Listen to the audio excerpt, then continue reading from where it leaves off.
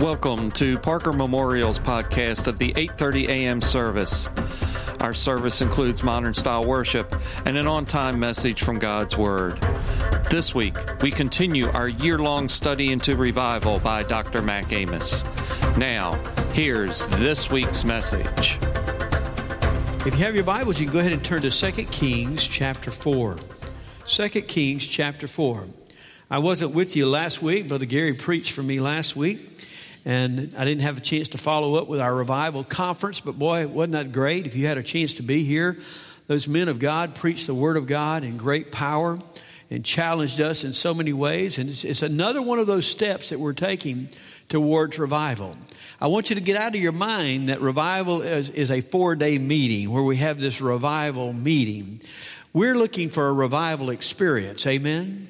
And that is where God renews our heart and works in our life and builds within us a fresh love for Christ. And we're doing that all year long. Remember, it's 2020 is the year of revival.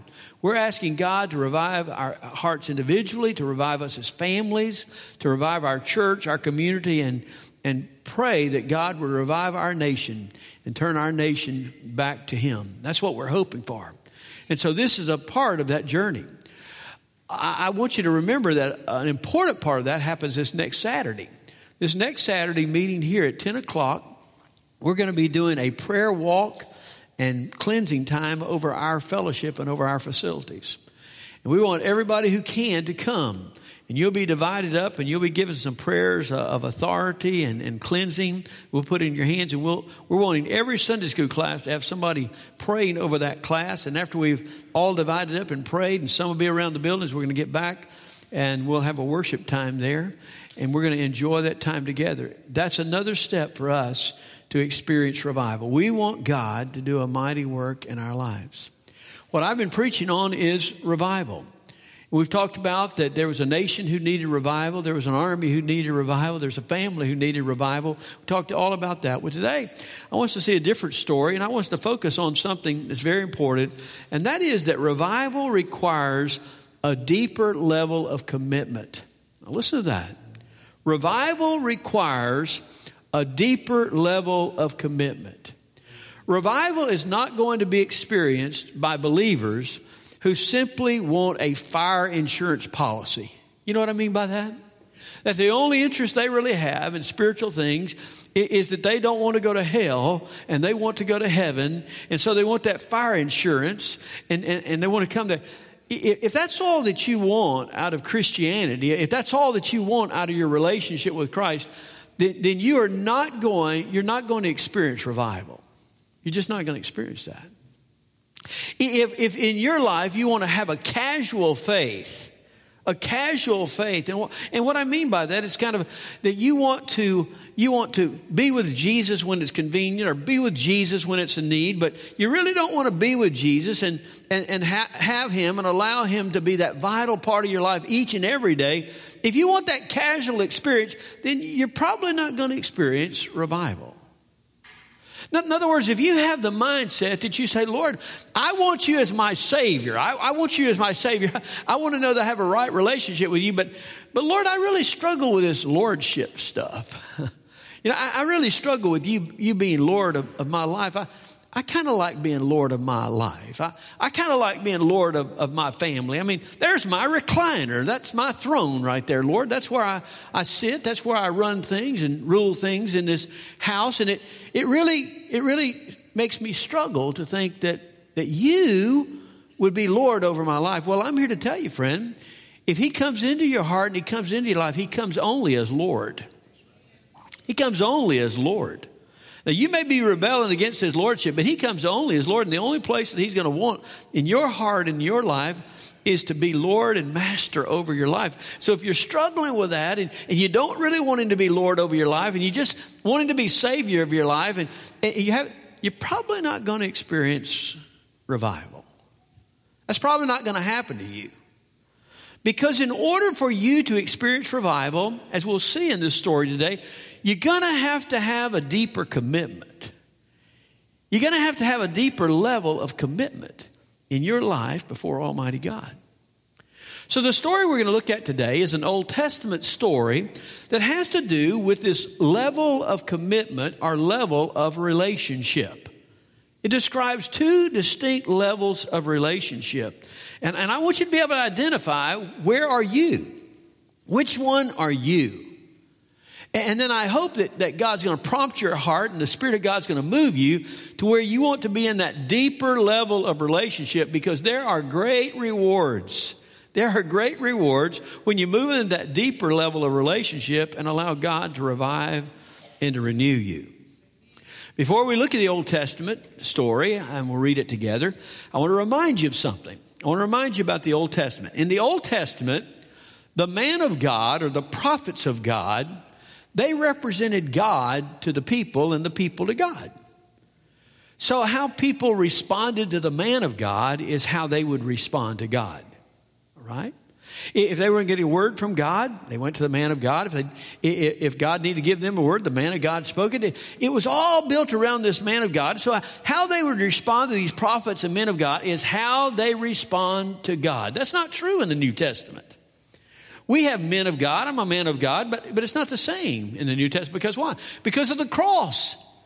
See, when the cross happened and he cleansed our heart and cleansed our life, and in the day of Pentecost, the Holy Spirit came. The Holy Spirit came to reign in our heart and our life. And the Holy Spirit is how we get a word from God. And the Holy Spirit is the one that we talk to and intercedes for us as we pray. We as men of God, we share the word of God, but how you respond to us is not the same as it was in the Old Testament. So in this story, it's important to remember that how this family, how this individual responds to the man of God is how they respond to God. Right? Let's read the story together. It's found here in 2 Kings chapter 4, verse number 8. Listen. Now there came a day when Elisha, he's that man of God, Elisha passed over to Shunem, where there was a prominent or great woman. And she persuaded him to eat food. And so it was, as often as he passed by, he turned in there to eat food, as she would continue to invite him to come into her home. And she said to her husband, "Behold now, I perceive that this is a holy man of God, passing by us continually. Please let us make a walled upper chamber, and let us set a bed for him there, and a table, and a chair, and a lampstand. And it shall be that when he comes to us, that he can turn in there." One day he came there and turned into the upper chamber and rested.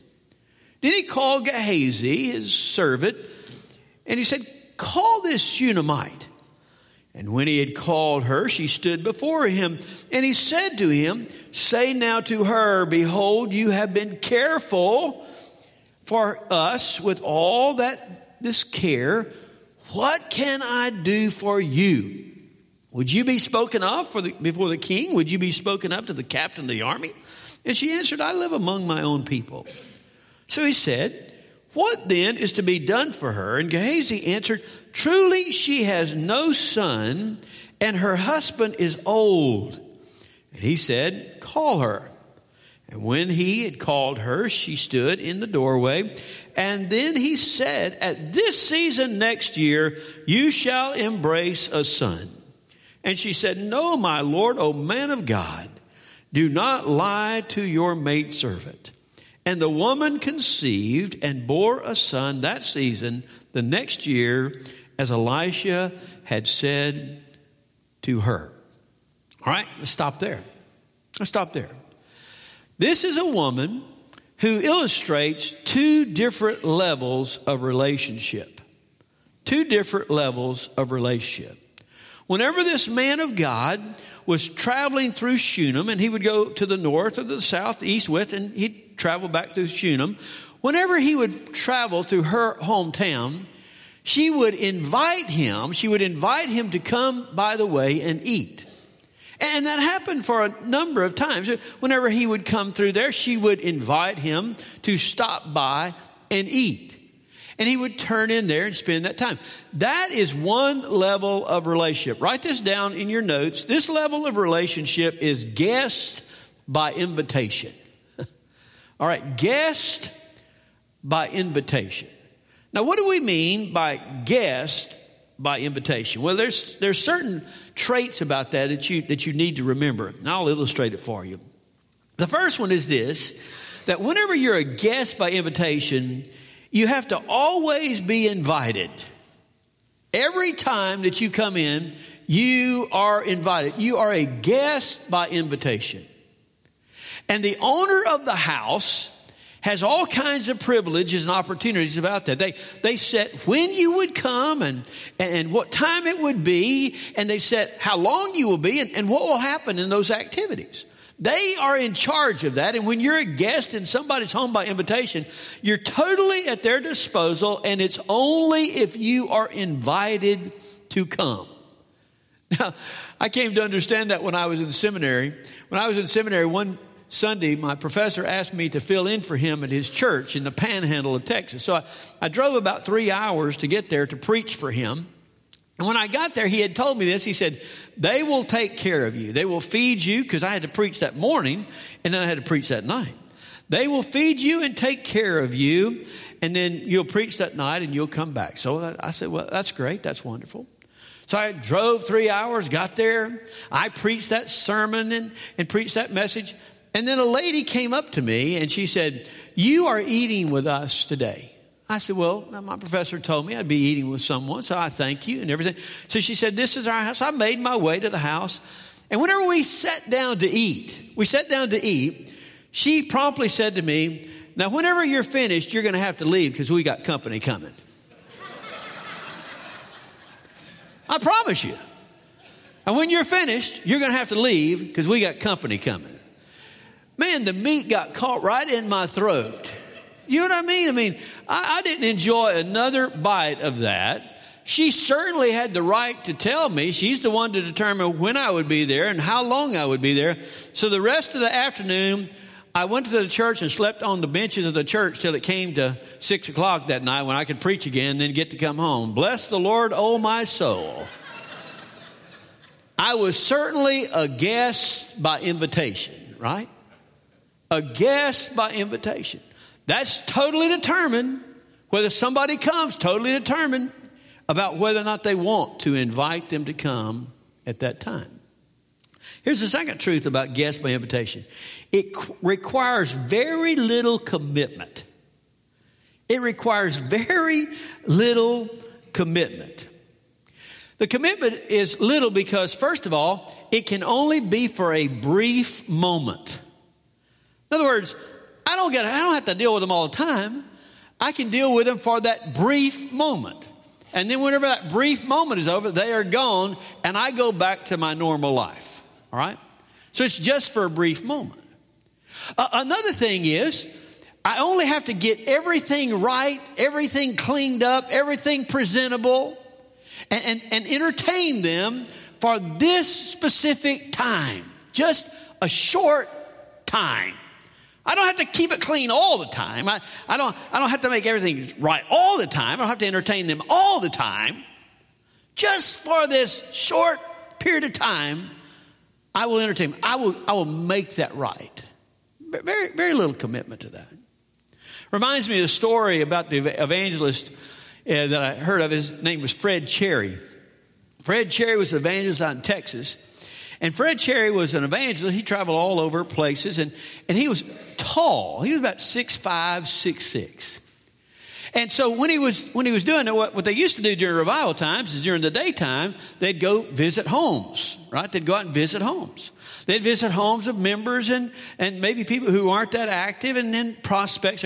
Well, Fred Cherry tells the story of how he went out to visit with the pastor to the home of some of their members who had not been very active. When they went up to the door, they knocked on the door. Nobody came immediately to the door, but they heard a lot of scrambling going on inside. There's a lot of movement going inside. They sat there on the porch for a while. And whenever they finally came to the door, they acted totally surprised. Well, look at here. Here's the preacher. And who's this? This is the evangelist. And they invited them in. These are members now. These are Baptist members. Y'all got that? So invited them into the home. Now Fred said that he was so much taller than everybody else that nobody else could smell it, but he could smell up in the top part of the ceiling smoke, cigarette smoke covered with air freshener. Did you hear that? They need a little time to get that straightened out. Well, he could smell that. He could smell it. But not only that, they sat there for a while, and Fred said, I'm thirsty. Would you mind getting me something to drink? And the lady of the house said, you just go on back there to the kitchen, the refrigerator, and get whatever you want. So Fred said he just got up, walked through there. When he's walking down the hall, he looked in one room, and here's all kinds of Penthouse and Playboy just thrown, man. They're just thrown out there. You tell somebody did it in a big hurry. He just kind of noticed that, and he walked on down and went to the kitchen, got to the refrigerator. When he opened the refrigerator, about the time he was going to open the refrigerator, the woman of the house remembered there was something in there. And so she runs, and about the time he opens the refrigerator, she arrives at the same time. And sure enough, there's a 6-pack of beer sitting right there. And she looks in there and she said, who put that in there? And Fred said, I don't know, but it wasn't me. Oh, wait a minute. They were surprised. They hadn't invited anybody over. They hadn't expected the preacher to come, because when the preacher comes, when God shows up, you're going to be right for at least a few minutes. Amen? Oh, yeah. Do you remember the time when we used to invite preachers in when they had revival? They'd invite them in to eat. You know, we didn't have, at that time, you didn't, motels. Preachers stayed with the preachers, stayed with somebody else in their home, you know, this kind of thing. And when you ate, you didn't go out to restaurants. You went to somebody's home to eat. Well, my mom was one of those who was always going to prepare for the preacher. When revival happened, I'm here to tell you, she's going to have the preachers over. You have the preachers over. That was a lot of work. Did you know that? I mean, whenever the preachers are coming over, we got to clean our rooms. We have to even clean our closets. Like the preacher's going to look in the closet. Mom would say, the preacher's coming, clean your closet. And man, the yards had to be manicured and everything was perfect and the food was glorious and wonderful. And the preachers walk in and think it's this way all the time. Oh, no, it's not. Oh, no, it's not. But wait a minute. If we just got them for a little while, we can fix everything up and make everything look good and have it all right for that period of time. Right? That's what it requires when it's a guest by invitation. A guest by invitation. One other thing you need to remember about that, though, and that is this, that there are certain things that when you're a guest by invitation, certain things are off limits. Certain things in the house are off limits. You're not a member. You're just a guest. How do I remember? Well, I was an evangelist one time, so I traveled, and we'd spend the nights in a home sometimes, and it never failed. Whenever you go into somebody's home, they would go in there and they would take you and they said, now this is your room right here, and here's your bathroom right there, and this is the closet that you can use to hang your clothes up, and this they tell you everything that they would, but this is what they would always say. All right, this is what they always. Now listen. While you're here, we want our house to be your house. So I always said, hey, while you're here, we want you to feel at home. We want you, and our house is your house. Now, they said that, but they did not mean that. Right? They didn't mean that. I mean, I could go to the bathroom they assigned me and to the bedroom they assigned me and to the kitchen if they let me go in there. I could go in there. But there are a lot of things that they did not let me do. For instance, I didn't have a chance to go through their closets. Or to go through their file cabinet. Or to go through their desk drawers. Or to see how much they made. Or to see how much they owed. Or to see how much they spent. Now, could you imagine that? Could you imagine that? If I'd have been sitting there and they came in and I'm going through all their files, says, what in the world are you doing? Well, you said this house is my house to make it. When I'm at my house, I look all through the bank statements. I look there. I know everything's going on in my house. You told me to make your house mine. Well, that's not what I meant. That's not what I meant. That's not the level of commitment that we're talking about here. You're committed. You're just in that little section there where we allow you to be. But there are certain things that are off limits. That's what it means to be a guest by invitation. A guest by invitation. Now, hold on. Whenever this woman meets the man of God, the first thing that she has is she wants to offer him the privilege of being guest by invitation. She invites him to come in. She invites him to eat. And then every time he'd come by, she'd invite him to eat. She'd persuade him to come in and eat. But it was guest by invitation. She always had to be the one who made the commitment.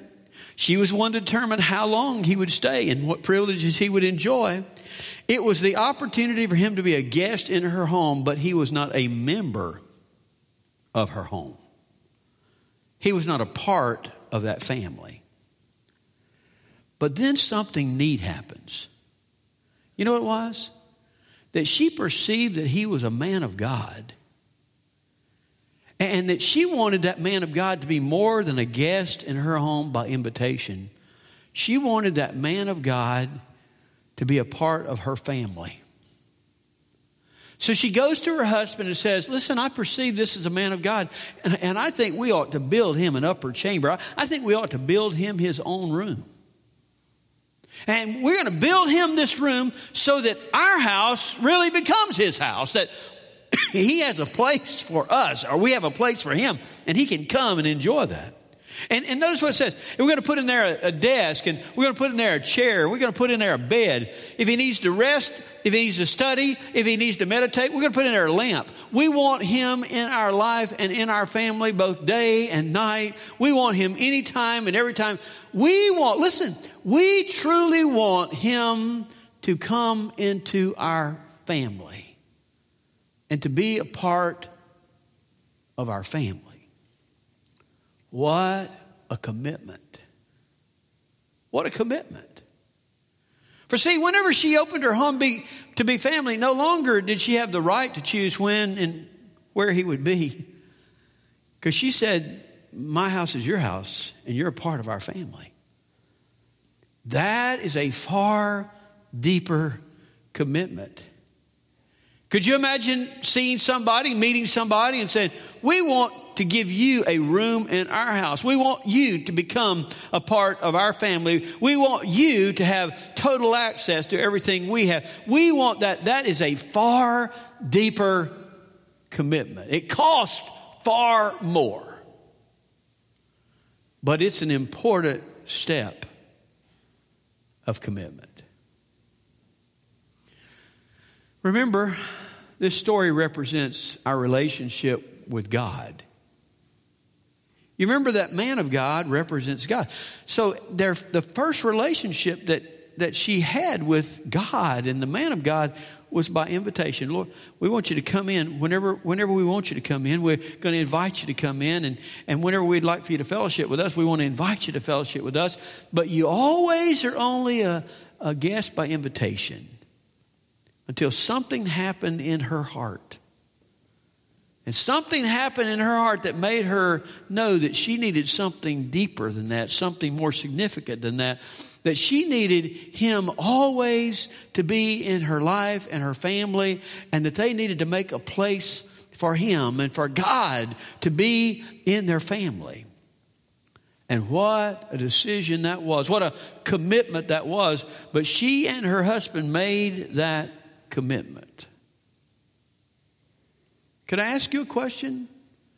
If today the story was written about your life, like this story is written about her life, if the story was written about your life, where would you be? Where would you be?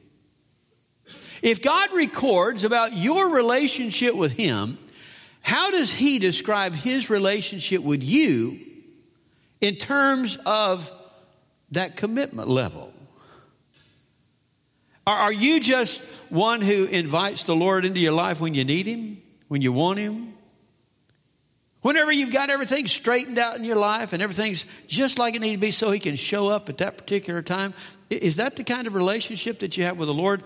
Or have you moved to a deeper level? Have you moved to a level to where you said, Lord, we want our home to be your home. We want you to always have the freedom to live in our home. You don't have to ask anything. You have every right, because remember this, whenever He comes into your home, He comes as Lord. You remember that? You remember that? He is Lord of lords and King of kings. And when He comes into your life, He'll become and He'll do what He is, and that's to be Lord of your life. That means He's going to take charge. That means He's going to make changes. That means He's going to look at some things that you may have been hiding. He's going to go in the closet you didn't know anybody knew about, or that room that you've shut off. He's going to do all that because He is a part of your family. Are you willing to make that kind of commitment? Are you willing to invite Him to be that kind of relationship with you? If you want revival in your heart and renewed in your life, and you want God to do a fresh work in you, you're going to have to reach that kind of a level.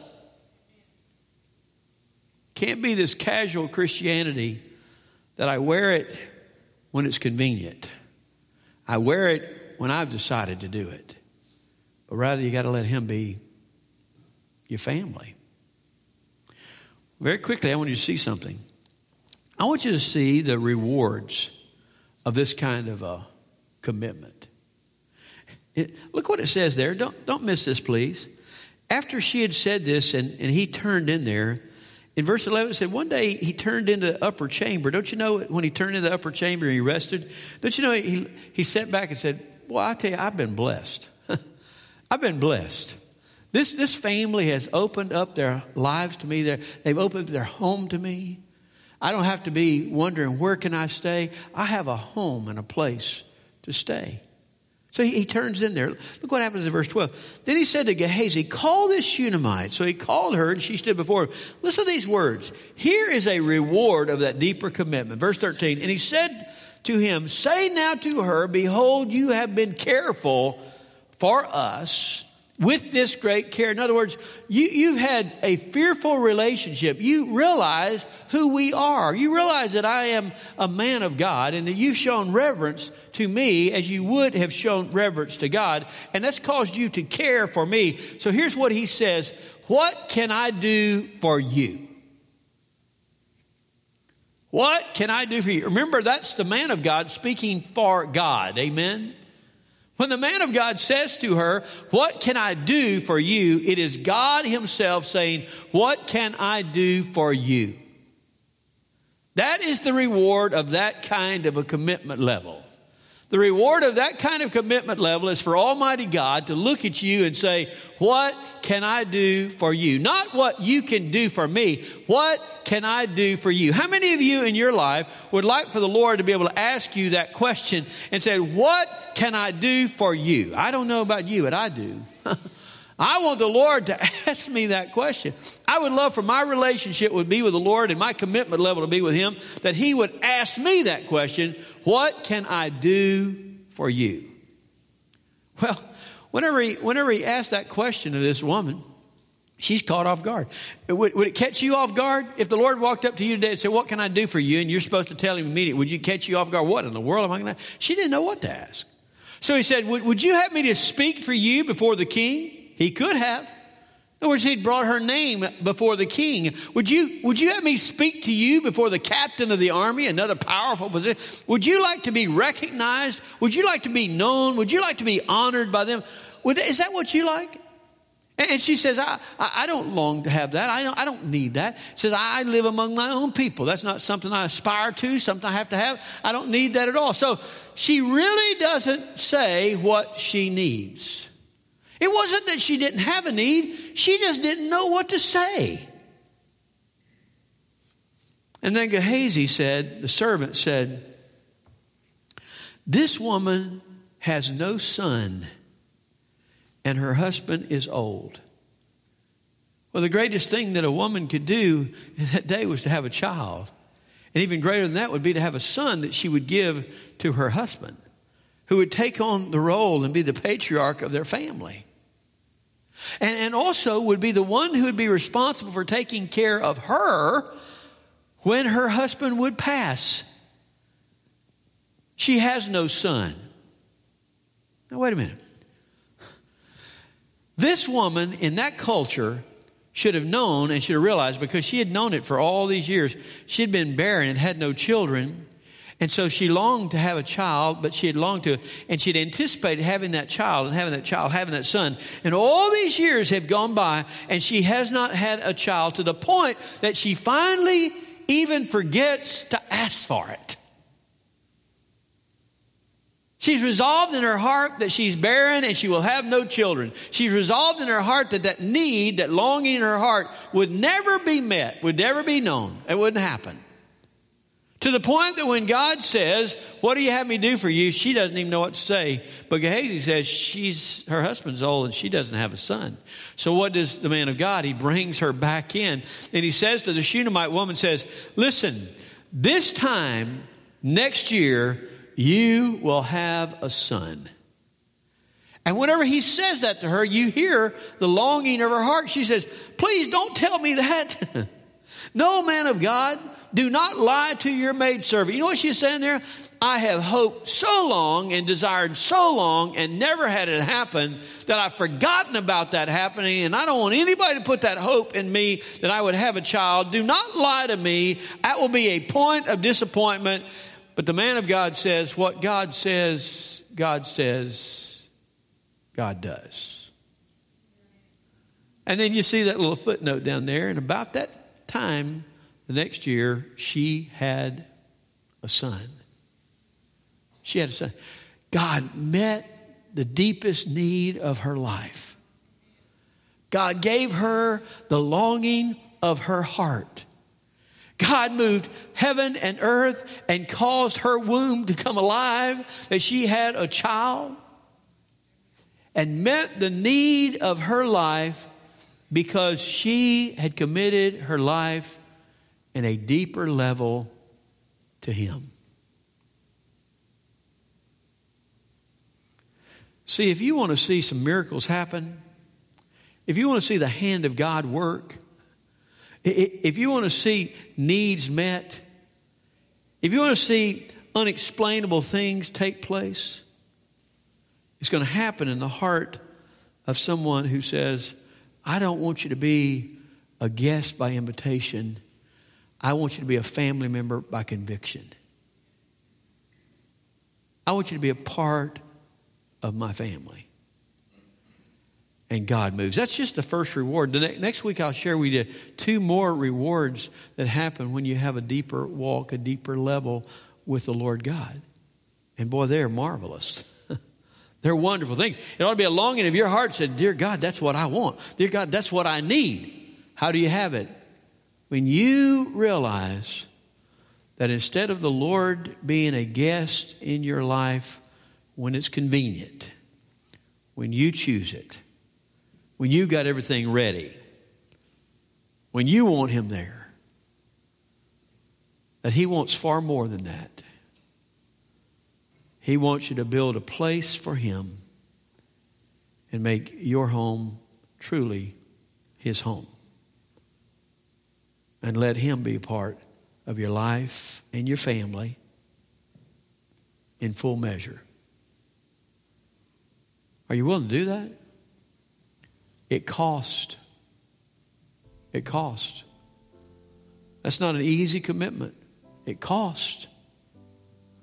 But if you're willing, you'll see revival.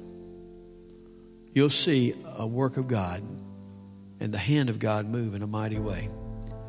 But you're the one who chooses what level of relationship you'll have.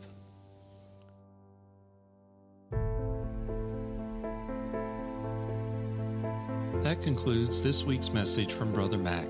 Additional sermons and reference materials are available from our website at parkermemorial.com/sermon-series. Jesus said, I have told you these things so that in me you may have peace. In this world you will have trouble. I have overcome the world. We can help you know the one who can bring you peace. Find us on Facebook and Twitter at Parker Memorial Baptist Church, as well as our website at parkermemorial.com. May God bless you until we meet again.